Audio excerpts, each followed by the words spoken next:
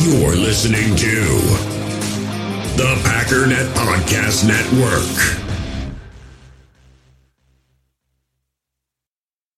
With threats to our nation waiting around every corner, adaptability is more important than ever. When conditions change without notice, quick strategic thinking is crucial. And with obstacles consistently impending, determination is essential in overcoming them. It's this willingness, decisiveness, and resilience that sets Marines apart. With our fighting spirit, we don't just fight battles, we win them. Marines are the constant our nation counts on to fight the unknown. And through adaptable problem solving, we do just that. Learn more at marines.com.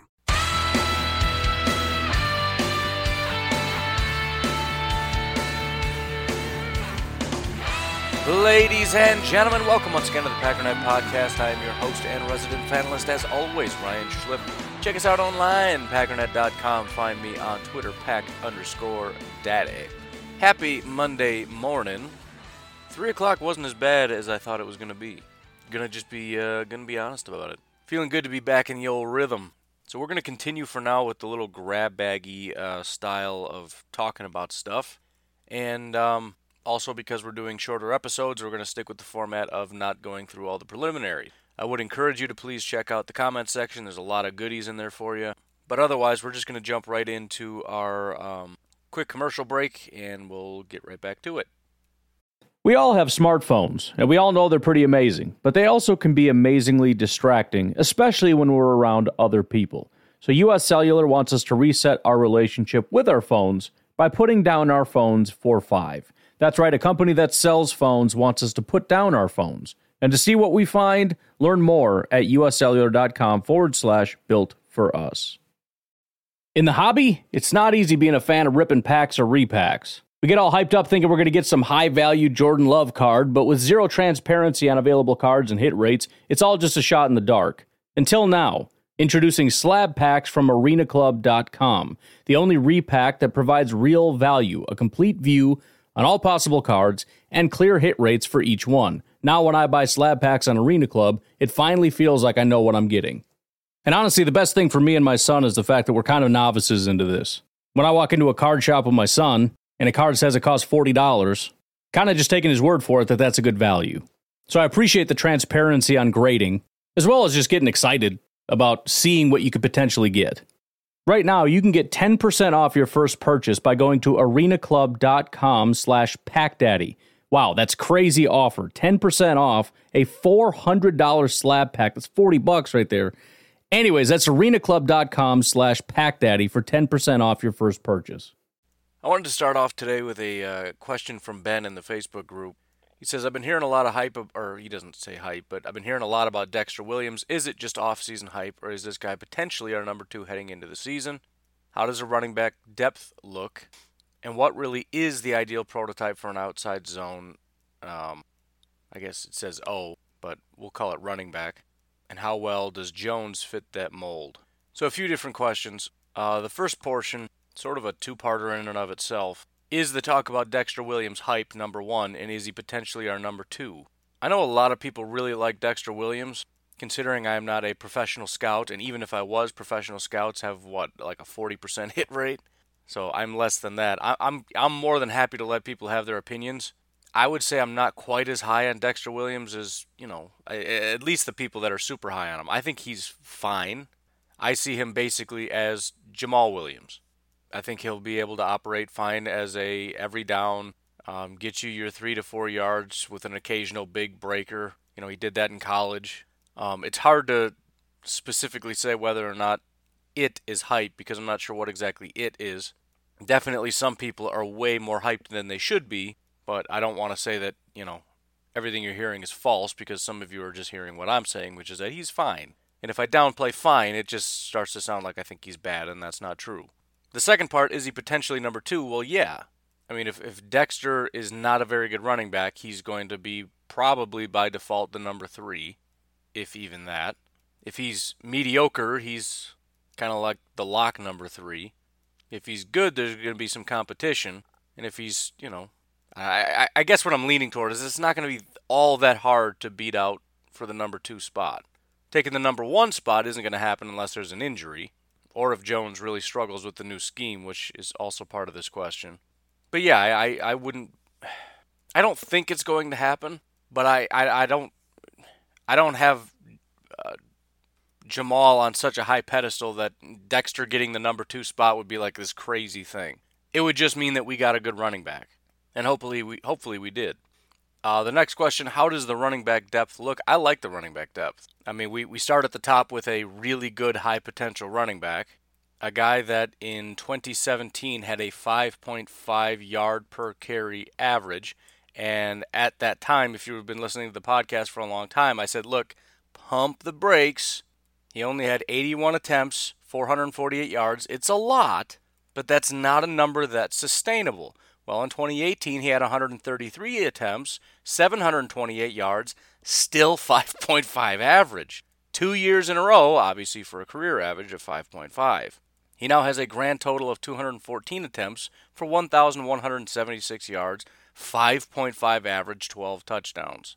I suppose we could kind of combine that and call that 1 year, but super high ceiling. And then beyond that, we know with Jamal we have a guy not nearly as high of an upside as Aaron Jones, but if something happens to Aaron Jones, we have a capable running back. It's not by any stretch a dire situation, and now we've added a third. What is this third going to be? I don't know, but we have a number 3. So yeah, I'm happy about it. The next question, what is the ideal prototype for outside zone? I really haven't been able to find, and I know there is a difference, and it kind of worries me a little bit, but when you listen to the broad strokes description of what the Packers are looking for, it's no different than what they were looking for before. They're looking for a one-cut running back, because outside zone and inside zone are both zone. It's everything flows to the outside. The running back anticipates a opening, makes his one cut, which is decisive and quick, and bursts through the hole. Right? The hole, it's not the speed to the hole, it's the speed through the hole thing. Aaron Jones excels at that. Now, I'm sure that there are other people who could give a better description of the nuances between the two and how different running backs can excel in one versus the other. I'm not going to go ahead and be that guy, at least not right now. I'm hoping to figure that out at some point. But it does make me a little bit nervous, if only because Aaron Jones excelled so well in the scheme that we had. One of the things I really like about Aaron Jones is the fact that he just runs. Even when you looked at him in college, because when I initially wanted to kind of go back and revisit this question, I watched Dexter Williams' college film, and I went back and watched Aaron Jones' college film to see, are they similar kind of running backs? The answer is no. Dexter Williams is much more patient. I think at Notre Dame, he tended to run to the outside a little bit more than Aaron Jones did at UTEP, which is pretty much straight up the middle. And Aaron Jones excelled at that because his processing speed in his mind is incredible. It looks like he's just running with his eyes closed. Like he just grabs the ball and runs, but he makes the right decision in a split second and he goes. And even when there was nothing there, he got yards. Dexter's a little bit more deliberate, a little bit slower, a little bit more to the outside. Now, he still has that ability to when he sees it, he sticks his foot in the ground and goes, and he can burst through the hole and he can get some chunks. But it's not quite like Aaron Jones where, I try to myself when I'm watching, see if I can find it before the running back can. I'm trying to look, as though I'm playing a video game, like, ooh, go there. Aaron Jones is gone before I can even think what's happening. That's what makes him special. Now, my one concern is that the further you move outside, the slower that process is by default. He has to run further. Now, maybe we're talking about fractionally, but I like the fact that he can get through a hole before the defense even knows what's going on. And it just worries me a little bit giving those linebackers the ability to kind of key in and start flowing a little bit and to kind of slow this process down a little bit. However, with that said, one of the things that I almost disliked about Aaron Jones in his rookie year is the fact that a lot of his big plays came from, we want you to run up the middle. He tried that. He said, nope, there's nothing here, and he broke it to the outside. And he just beat everybody around the outside. Now, that's not what outside zone is, running around everybody. You're still running in between stuff. It's just you're running outside of where the tackle is, in between your offensive linemen. In other words, where your tackle was standing, you're outside of that, but you're still kind of running between offensive linemen. Your offensive linemen are just further toward the sideline. But ultimately, I don't see any negative here. I don't think it's that drastic of a difference that Aaron Jones is going to struggle. I think the Packers have been looking for zone-style running backs, and they've continued to add zone-style running backs. Now, the one advantage Dexter Williams has is that whatever those nuanced differences are, Aaron Jones and Jamal Williams maybe don't have it. Now, they might. I mean, it's just sort of that whole Venn diagram thing. If you have a big enough size, I don't know. Analogies aren't working right now. It's possible that you're just multiple enough that you're equally adept as inside and outside. They drafted you because you'd be great in inside, but you'd also be great in outside. You get what I'm saying? But still, Dexter Williams was drafted specifically with Matt LaFleur's outside zone running scheme in mind. Whatever he's looking for, that's what they got here. But the fact that he looks a lot like Jamal, and it's not exactly the same. I would say he's kind of somewhere in between. I don't think he's as big of a hitter as Jamal Williams is. Not nearly as violent, but maybe a little bit more of a home run threat. But it's sort of comforting, and I think all the guys are going to be great. It does give me heartburn because any change to what was already pretty awesome scares me, but it's not really rooted in anything. The next thing I want to comment on also comes from the Facebook group. It's not really a question, it's more of a comment, but it's my group, so I'll plagiarize whatever you put in there. It's just how I roll. But here's a comment that was left by Kyle. He said, just a thought while listening to today's second podcast. Before I start, I knew Jordy was never going to come back and play for Green Bay. The argument was he was taking reps from young wide receivers. Then why, for the love of God, is everyone all right with Tremont starting? Is he the best option? Yes, but Jordy would have been too. I like Tremont, but King and Jackson need to be in there. Go, Pack, go. I kind of have two thoughts. First of all, I didn't hear that argument that he was taking reps from the young wide receivers.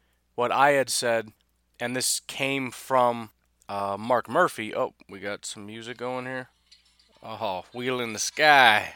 I don't know if you heard that, but I got to keep going here. The bottom line is they paid, and it could be multiple things, but they paid Devontae big money. Randall Cobb was making a lot of money, and then they paid Jimmy Graham a ton of money, and they said, we just can't pay this much money. Somebody's got to go. Now, they could have cut Randall Cobb just the same, I suppose, but Jordy came up for a contract, and they basically just said, no, man, we can't. Now, with that said, it's still a relatively good question, or at least a good thought, because Tremont is not the long-term answer, and what I know for a fact is that the Packers do not want Tremont starting. Now, they might want it now, and it might end up happening anyways, but that's not ideal. It's not ideal for us, it's not ideal for the team, it's not ideal for the coaches. Nobody really wants that. I really like Tremont. I'm happy he's on the team. I hope he can be a great contributor, but if he's there, it's not because the Packers are pushing him there over the young guys. They want the young guys playing because they are the future, but they want them to win the job. So I think Tremont is starting right now because I think he is the best corner outside of Jair Alexander that we have. I don't know that, obviously, because it depends on how big of a jump the younger guys are making, but based on what I saw last year, that's kind of the situation we were in. And it's sort of what I expected. I was just glad to see Jair take that big of a leap. But I think Tremont, being the veteran guy, being the guy who was better at the position last year, it makes sense that we're just going to start with what was best last year and work from that. But I think any glimpse, the tie goes to the young guy. If Kevin King is playing at the same level as Tremont, we're putting Kevin King in. Same with Josh Jackson. If Josh Jackson and Kevin King are on equal footing with Tremont, I think Tremont sits. Because we need to get the young guys as many reps as is humanly possible. I think Tremont is here because the young guys just aren't producing. I mean, they're young, so it's I don't think it's panic mode. That's just my general thought. They want the young guys to have the job, but they have to earn it. And I think Tremont understands that. He has to know that the preference for the Packers is for Kevin King, Josh Jackson, and Jair Alexander to be the starting three corners for the Green Bay Packers. He absolutely knows that. But he also knows that he's better than them. And as long as he's better than them, he knows he's going to have a job. And even if the Packers push him out prematurely because, well, we got to move on, he's got a good chance of landing a job somewhere else, even as old as he is, if he continues to be, the best or second best corner on this team. So, another Kyle question, this one actually is a question, but the question is, I have a lot of faith in Pettine, but in the hope of an additional podcast, haha, I said haha, not him.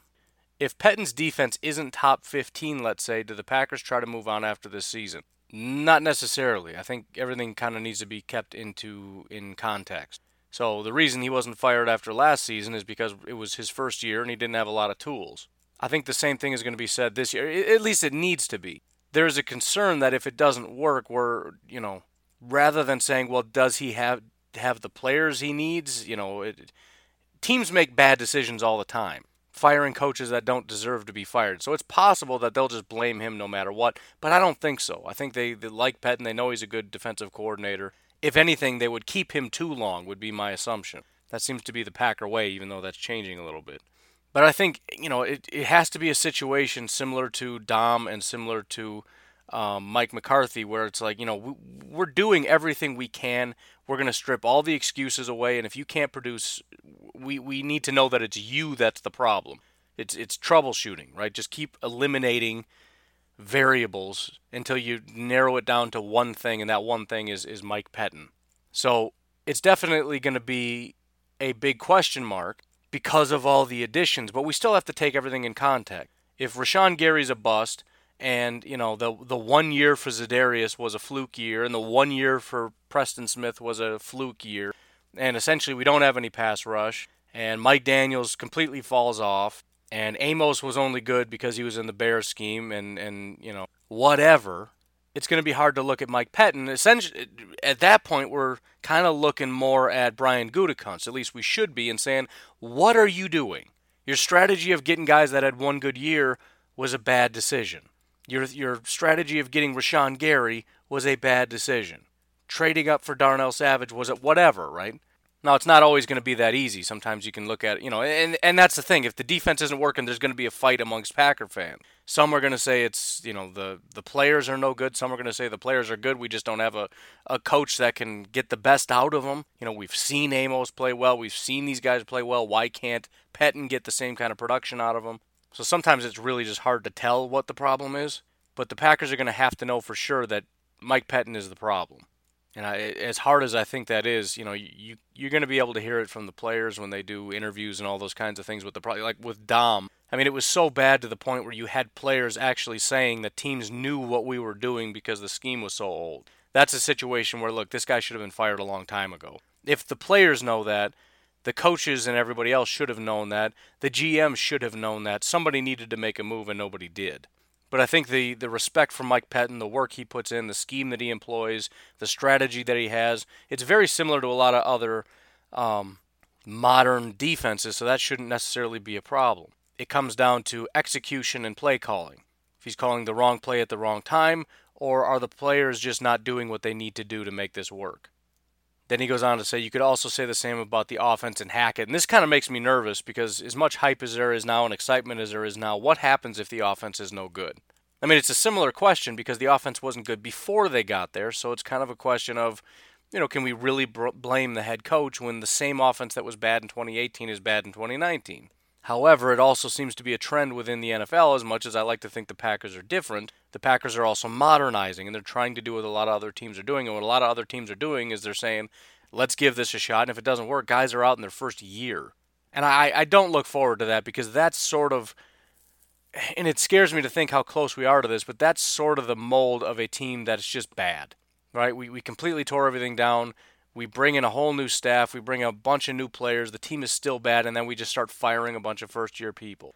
Maybe we don't fire LaFleur necessarily, although that has happened, but we fire Hackett and we fire some other, underlings. And then you got to wonder, well, should we have fired LaFleur? Maybe he was the problem, but we're just have a bunch of fall guys because we don't want to give up on our coach in his first year. I mean, the bottom line is there's a lot of talent. And we just need to hope that things go well because if they go wrong, they're going to go really, really wrong. But in a weird kind of way, it almost feels like Pettine is more safe than LaFleur. I feel like the Packers really respect Pettine. He's a guy that's done it. He's been a head coach. He's been a very successful defensive coordinator. I think the guys tend to respect him. LaFleur even is an unknown commodity. We don't know what he is as a head coach. We don't really even know what he is as an offensive coordinator. He was an offensive coordinator for the Rams, but he wasn't the play caller. He was the play caller for the Titans, and the Titans were trash. There's excuses, but the excuses maybe take away some of the negative. It doesn't add anything positive. It doesn't mean he's good. It just means we don't know that he's bad. So I think there's more of a likelihood, especially for Hackett, possibly even LaFleur, that they're gone before Pettine's gone. As weird as that sounds. Obviously, that's not the case if the offense is great and the defense is terrible. At that point, then, yeah, all eyes are on Pettine, and it becomes, what's the problem? Because what do you do at that point? I mean, you rebuilt the defense. We're not getting new pass rushers. We have a rookie and two guys with pretty big contract. We're not getting new safeties. We just drafted Darnell Savage. We just paid Adrian Amos. We can't rebuild the defense. This is the defense. This is it. And we can make tweaks, something that we basically have been doing since forever, right? That's typically how this thing goes, is you maybe add a free agent, you draft a couple of players, but the core of the defense was built this year, and this is what it is. Kenny Clark, Preston, Za'Darius, Rashawn, Savage, Jair, Jackson, King, Amos. You can change a couple things, corners, this, that, and the other, but for the most part, that's your core. That's one of the biggest positives of this team is how young and how talented the defense is, but it also could be one of the negatives because if it doesn't work, they're all very young, and the ability to just get rid of them all and bring in new people is very low. It is what it is. We got to make it work now. So again, that in and of itself becomes a problem, and that possibly could even put more, again, when we talk about bad decisions, the Packers being a good organization, part of the reason that they're set apart is the fact that they don't listen to the noise. Some of the teams that aren't as good, and hopefully the Packers never become this, are the teams that start giving in to the fans. Well, if the defense is no good and everybody starts screaming, and Gutekunst and Murphy look at this, and LaFleur maybe or whatever, look at this and say something has to be done, but we can't revamp the defense. How do we make a change just for the sake of making a change? It's Mike Pettin, right? That, or you do the fall guy thing where he fires a bunch of his staff because he's under pressure. Either you fire them or we fire you. It doesn't actually fix anything. We're just trying to appease the fans. Again, hopefully that doesn't happen. Stick to your guns if you need to stick to your guns, but that would be something that bad football teams would do. That's something the Jets would do. No offense, but you guys know it's true. But anyways, I'm going to leave it at that, and be sure that you be sure that you're all caught up on the Packernet podcast. They're coming out pretty fast and furious, so just take a little gander and make sure that you're all caught up. Otherwise, folks, enjoy your Monday. I'll talk to you tomorrow, unless you're not caught up, and I'll talk to you shortly. Have a good one. Bye-bye.